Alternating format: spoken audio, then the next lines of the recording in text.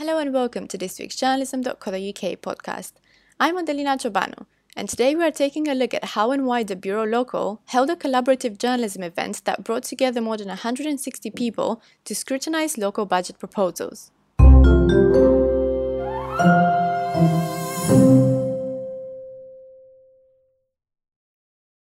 Part of the Bureau of Investigative Journalism, the Bureau Local was set up last year to develop a collaborative network of people across the UK who are interested in pursuing local accountability reporting through data and investigative techniques.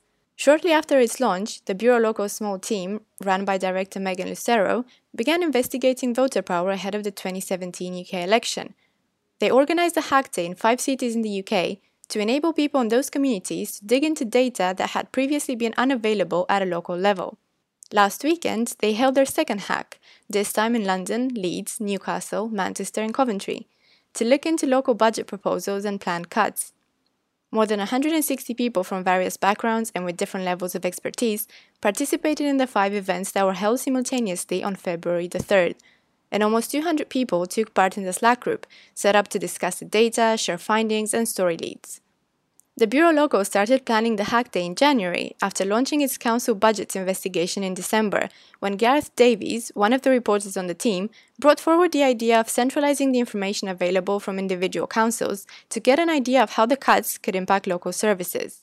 Every year, these councils come out and they say, here's what we propose to cut or what we propose to spend. And then oftentimes those were up to public consultations, or they have some town hall sort of style meetings. They had just different ways of gauging that with the public. And then it kind of goes through a review process and then it goes to publish. And he was just sort of saying that that's just not really happening anymore. Like, it's happening to some degree. You just don't read about it as much. We read a lot about what things have happened after. So cuts that happen after the fact, but not as they're being proposed. Our project is about serving local communities, about reinvigorating and regenerating local journalism, and to doing that by taking on really challenging projects. He came to me and saying, why don't we take this on? Why don't we try to find a way to kind of centralize these draft budgets, because they're not centralized, they're all held locally, so that we can start to get an idea of what are the kinds of things that are going to be cut in this coming year? What are the real pressures that councils are going to be facing? And to be fair, as you can imagine, it's quite a tricky subject. I don't think most people would want to sit and look at their own finances or to look at their own budgets, let alone pouring through council finance documents to find out how much do they have in their reserves? What are they cutting this year? Where are they saving?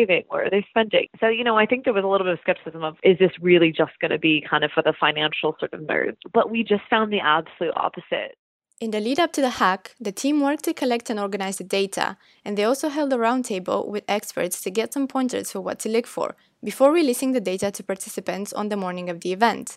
We release the data about 10:30 or so in the morning, and then what we call a reporting recipe, which is a guide on how to kind of navigate it, which columns to look at if you're looking at this or that. So hopefully with that, if you didn't have any sort of technical expertise, you could navigate a spreadsheet and understand what you might be looking for. Then, each location sort of branched off and found out the interests and the skill sets of everyone in that room. And then there were specific projects that were taken on as a challenge for the day. And then people sort of were working on that and feeding that into the chat channel throughout the day. Hey, I'm finding this. Are you finding that? Hey, I have a question about this.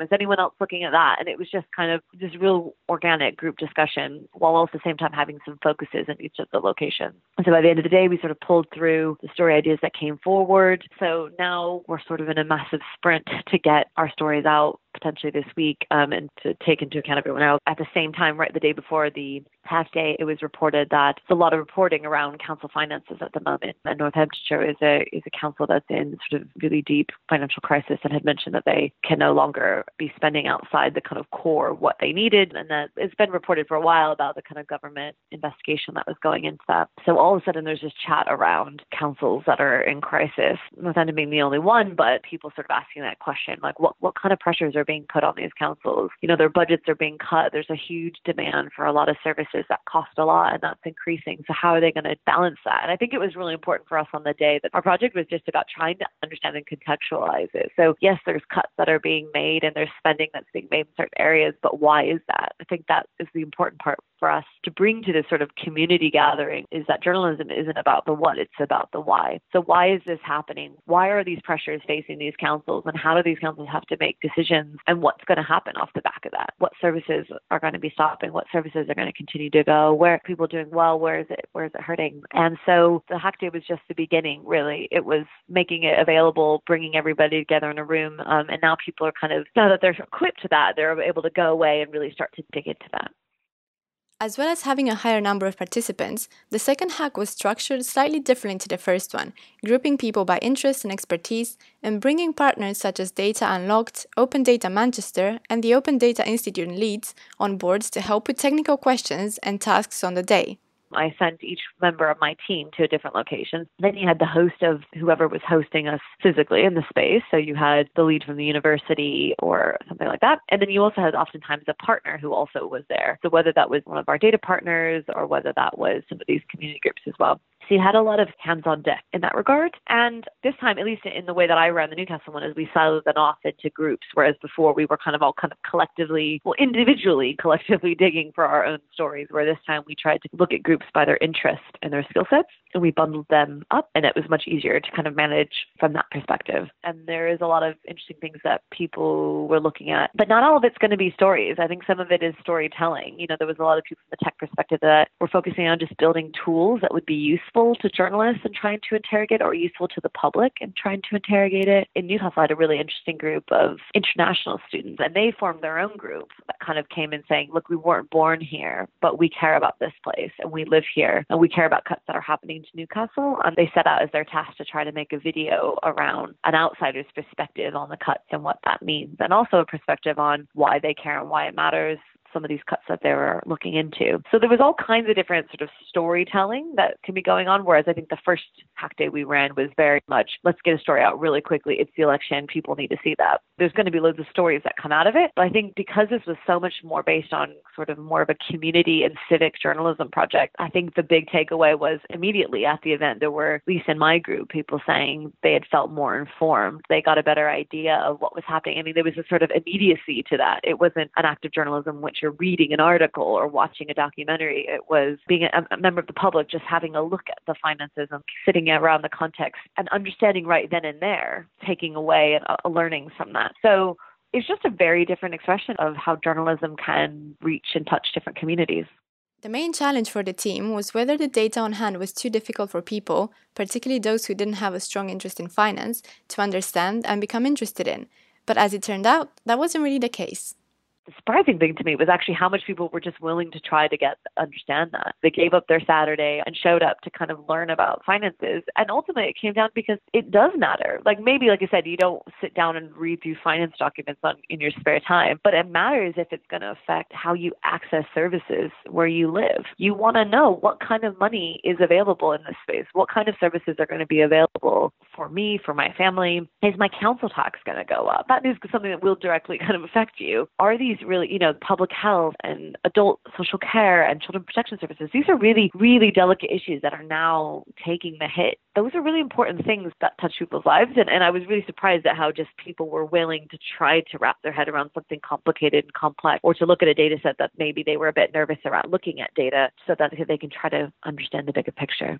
Because it is something that affects everyone. It's our job as journalists to simplify the complex. That's what a journalist's job is, I really believe, is taking the complex and making it simple, making information accessible for every member of the public. It's our job to go in and pour through finance documents, understand the complex nature of it. Because that's the thing, is these documents are just filed online on just council websites in PDFs oftentimes, but how many people actually go on and click it and read through it and truly understand all of it? I think that's our job as journalists to do that. And it's a bit more of a difficult job. And I think it was a bit bold of us to try to go in and bring that to a Hack Day rather than, I don't know, we could have done something on air pollution, or you could have done something just as important, but perhaps on a simpler format. But I think it was a challenge that was worthwhile. And it's a challenge about how that touches people's lives. And I think ultimately, journalism is a cultural force for good, I think. And I think it also allowed people to be a bit more open to journalism at the moment. You can commit an act of journalism by sitting through and helping out in whatever skill set that you have, because you're trying to unearth something that's important and relevant to people in your community. The Bureau Local network now has more than 600 members, and as it continues to grow, the hope is it will reach and engage community groups that are not necessarily avid news consumers or that aren't so familiar with the work the Bureau is doing. If the people who are signed up as members start participating more deeply, we start connecting with different groups that we've never connected before. I mean, those are the numbers I'm interested in. That kind of community groups who never heard of the Bureau of Investigative Journalism, or who maybe don't even really read a lot of journalism, getting involved. Those kind of numbers we really care about. And really making sure that, like I said, that we're really inclusive as possible. We want to make sure we're reaching people from all education levels, all backgrounds, all income levels, all backgrounds of our society. So I think that's what's really crucial about that. And yes, who knows the next day, whether it will be larger or whether it will be, even more engaged in terms of the number of people who are showing up, investigating something, and then potentially producing or acting on it. I think that's going to be the test to see sort of what comes out of this. But I think regardless, the people who were there, I felt, at least in the feedback I got, was that it had already done huge amounts of good just for the people who attended. And they all walked away with leads of things they want to go and further investigate. So we'll just see what comes out of that. Thanks for listening to this week's episode. And have you got your Newswire ticket yet? Hi everyone, Caroline from journalism.co.uk here. Just before you go, I wanted to remind you about our next Newswire event at Reuters in Canary Wharf, London. We have tons of fantastic speakers lined up, ready to talk about their latest projects and the tools they've been using to engage with audiences in 2018. And we'd love for you to join us on the day. So get your diaries out, mark the 7th of March with a red marker pen, and head to newswire.com for your ticket. And if you're feeling like you could do with a bit of training to further develop your digital journalism skills, you can choose to attend one of 2 full-day workshops on the 8th of March with a Newswire Plus ticket. Don't say we don't spoil you. Take care now, and we hope to see you in a few weeks.